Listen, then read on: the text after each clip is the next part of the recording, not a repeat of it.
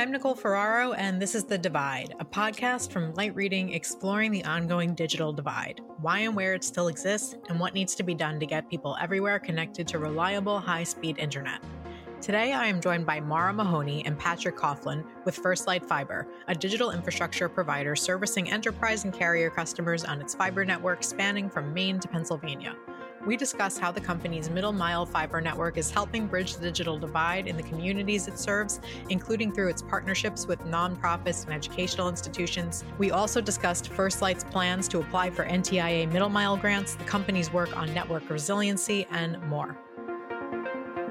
All right, Maura and Patrick, thank you so much for joining me. Welcome to the podcast. To start things off, I would love to give you both an opportunity to introduce yourselves and your roles at First Light. Patrick, let's start with you. Sure, thank you. And it's a pleasure to be part of this. My name is Patrick Coughlin. I'm Chief Development Officer for First Light. In that role, I'm involved with M&A, biz development. Prior to this role in 2019, I was Chief Revenue Officer for First Light from roughly 2013 to 2019. Okay, and how about you, Maura? I'm Maura Mahoney. I'm the Chief Marketing Officer for First Light. Been with the company almost 10 years, and in my role, I'm responsible of all aspects of both marketing and product management. Okay, awesome. So sticking with you, Maura, I would love for you to give a little bit more background on First Light, some history, where it currently delivers fiber, how many miles you've built so far, and some partners that are delivering service on your network. Sure. So First Light's headquartered in Albany, New York, and we provide the critical digital infrastructure services, including Ethernet, wavelength, voice services, managed services, and cloud services to enterprise and carrier customers throughout the Northeast and Mid-Atlantic. We have more than 13,000 locations lit on our network, with more than 125,000 serviceable over our 25,000 route mile network that spans from Maine down to Pennsylvania and out to Western New York. We like to say Bangor to Buffalo is where our network spans.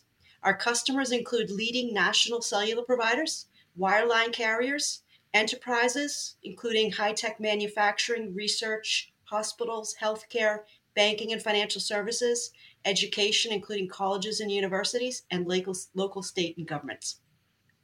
Okay, great. So I'm going to come back to you to talk a little bit more about some of those partnerships, but coming to you, Patrick, for a moment, I'd love to hear a little bit about where your work intersects with the digital divide. So where is First Light building service to unserved and underserved communities? And tell me a bit about how state and federal funding is factoring into your existing build and your future build plans.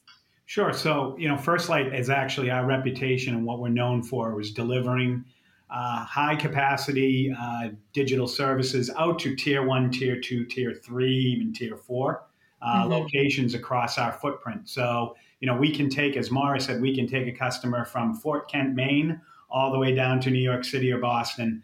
And we're delivering it again on a 100 gig backbone.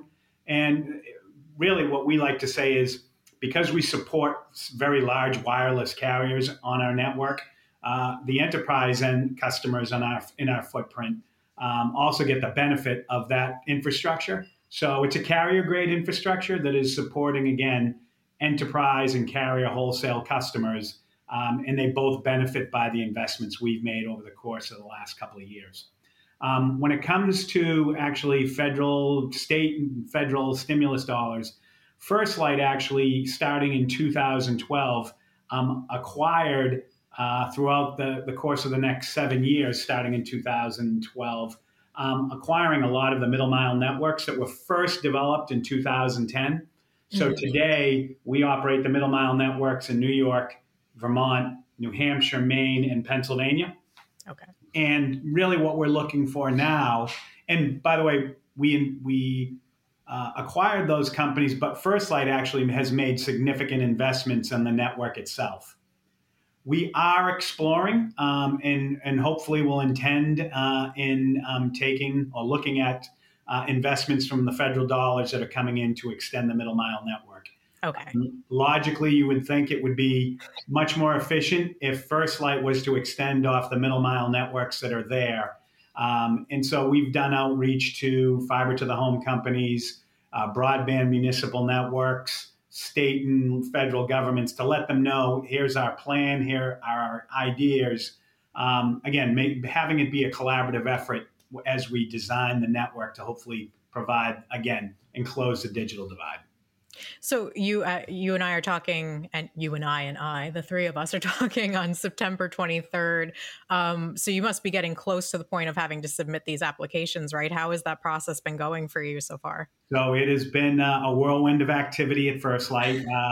We have a team that's been dedicated to this for a couple of months now. And we do intend on submitting the applications over the course of the next couple of days, actually. Okay, good luck. Good luck. Thank you. So, Maura, coming back to you then, with some of you were mentioning earlier some of the types of organizations that First Light works with, and I understand that you work with nonprofits and other institutions as part of your digital divide work. So, could you talk to me a little bit more about that and share some examples? Sure. So we're very invested in the communities in which we live and serve. We're a locally based company. We have employees and offices in all the regions. And Patrick has, mentioned it before, but, when we were putting together our networks, proposed networks and builds, we work very closely with the communities, the broadband institutions, the organizations where it is so critical to bridge this digital divide and get their input in terms of where they see the areas of need are. Obviously, we have the demographics and the information on unserved and underserved areas, but we really wanted to hear from the communities. We are, in certain instances, working with local communities who want to extend the middle mile network out and do the last mile connectivity. Those are communities themselves. Those are organizations that are being formed, as well as companies like Hub 66, which we announced we are working with them. They are leveraging our network to connect to the end mile. But I think we're all unified behind this, bridging the digital divide in the local communities and having it done by people that live and work here is really important to us. Yeah. And, you're making me think a little bit because like you're saying, Patrick, you guys are going to be applying for the middle mile grants. But like you're saying, Maura, you have these other institutions that want to build on what you've already built. So there's an opportunity for, municipalities or some of these other community-based organizations to almost work with you all on their own grant applications to say, we have this fiber that exists through First Light that will enable us to. Are you guys thinking about it like that at all? Either of you can. We absolutely are. We like to think we're building the highway system to get to the end users. And without it, those opportunities for, fiber to the home, they would be islands. So what you're trying to do is create this highway of on-ramps and off-ramps so that they can have choices, competitive choices for the services for their end users. Anything you want to add to that, Maura? Sure. And in addition to that, because we have a construction team in-house, not only can we provide the middle mile network, we can also support them in the build out of their local network infrastructure. So we can really partner in many ways, lease services to them, should provide our construction expertise and teams to make their project shovel ready, which is so important. Okay. Wow. Yeah, that's really significant. And the construction team that you have in-house, that was part of an acquisition at some point, right? It was Todd Cable Construction that we acquired back in 2017. Okay. Gotcha. Okay. So coming back to you, Patrick, I wanted to talk a little bit about network stability as a digital divide issue. It's something I'm thinking about as, we're seeing so much rapid build out of networks and all of this funding is only going to accelerate it more. At the same time, we face mounting cybersecurity challenges, mounting climate challenges. So I wanted to hear a little bit about how you're thinking about resiliency and security while you're building out your network. So, because we have what we like to consider a carrier grade network, resiliency is key. Where the network, the services that traverse our network, a great percentage of them are mission critical. So whether it's, I always say cell service now, which 10 years ago was not mission critical. Today it is mission critical. It can't go down.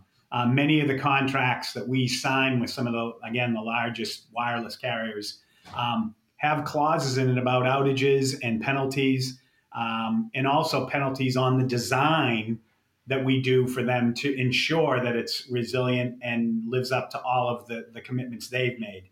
So we take it very seriously at First Light in terms of our design, having it stand up to those SLAs that are required.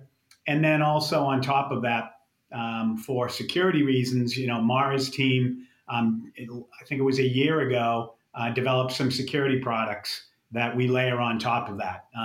We've all seen on the news, police departments, schools, banks, all getting, shut down with these DDoS attacks, ransomware.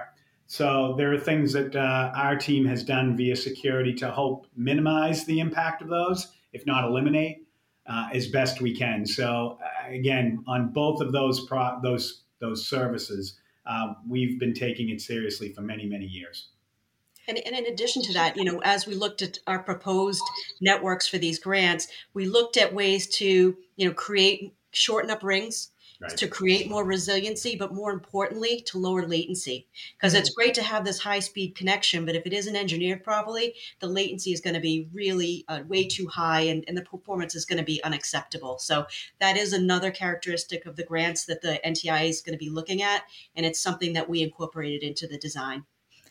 Excellent. So ending kind of on that note, I wanted to just get both of your final thoughts on that work that's underway to close the digital divide here in the U.S. Through all of these grants and these new opportunities that the federal government has presented. So what makes you optimistic about the direction we're going in? Anything that you're a little worried about? Mara, I'll come to you first. Sure. I think the attention that this is getting is very encouraging, that I think this time we will be able to bridge the digital divide. I think it's really critical that we learn from the lessons about 10 years ago, not repeat those mistakes. So make sure that the projects are sustainable. I'm really hoping that the NTIA, when they see these applications, will really factor that in because you need an experienced operator to be able to keep these networks up, that have sufficient resources to be able to pay for the rights of way and the constant upkeep. So I'm hoping that will also be factored in so that these networks can be truly leveraged to the benefit of the community. Very well said. How about you, Patrick? Yeah, I view this, again, I'll use the example that, when the federal government had the highway expansion during the 50s, that was a massive project that had both public and private interest aligned politically. Everybody was aligned. It made all the sense in the world. And I think that's what this next round for broadband is going to be. And to Mara's point, we hope that the NTIA takes sustainability very seriously. I expect they will. The challenges, I think we all know them. It's going to be supply chain. It's going to be workforce. Do we have enough folks to build this network as quickly as we need them? So that's really what we're working on, and hopefully we can get there. All right. Well, it sounds like someone's calling to demand that you deliver them fiber faster. So let me let you both go. Thank you so much for your time today, and good luck with those NTIA grants. Thank you, Nicole. Thank you again, Mara and Patrick, for joining me. Thank you as well to our producer, Pierre Landriau, for making this episode. Be sure to subscribe to the Light Reading Podcast for more episodes of The Divide, as well as interviews and insights from the Light Reading team. Thank you for listening. We'll see you next time.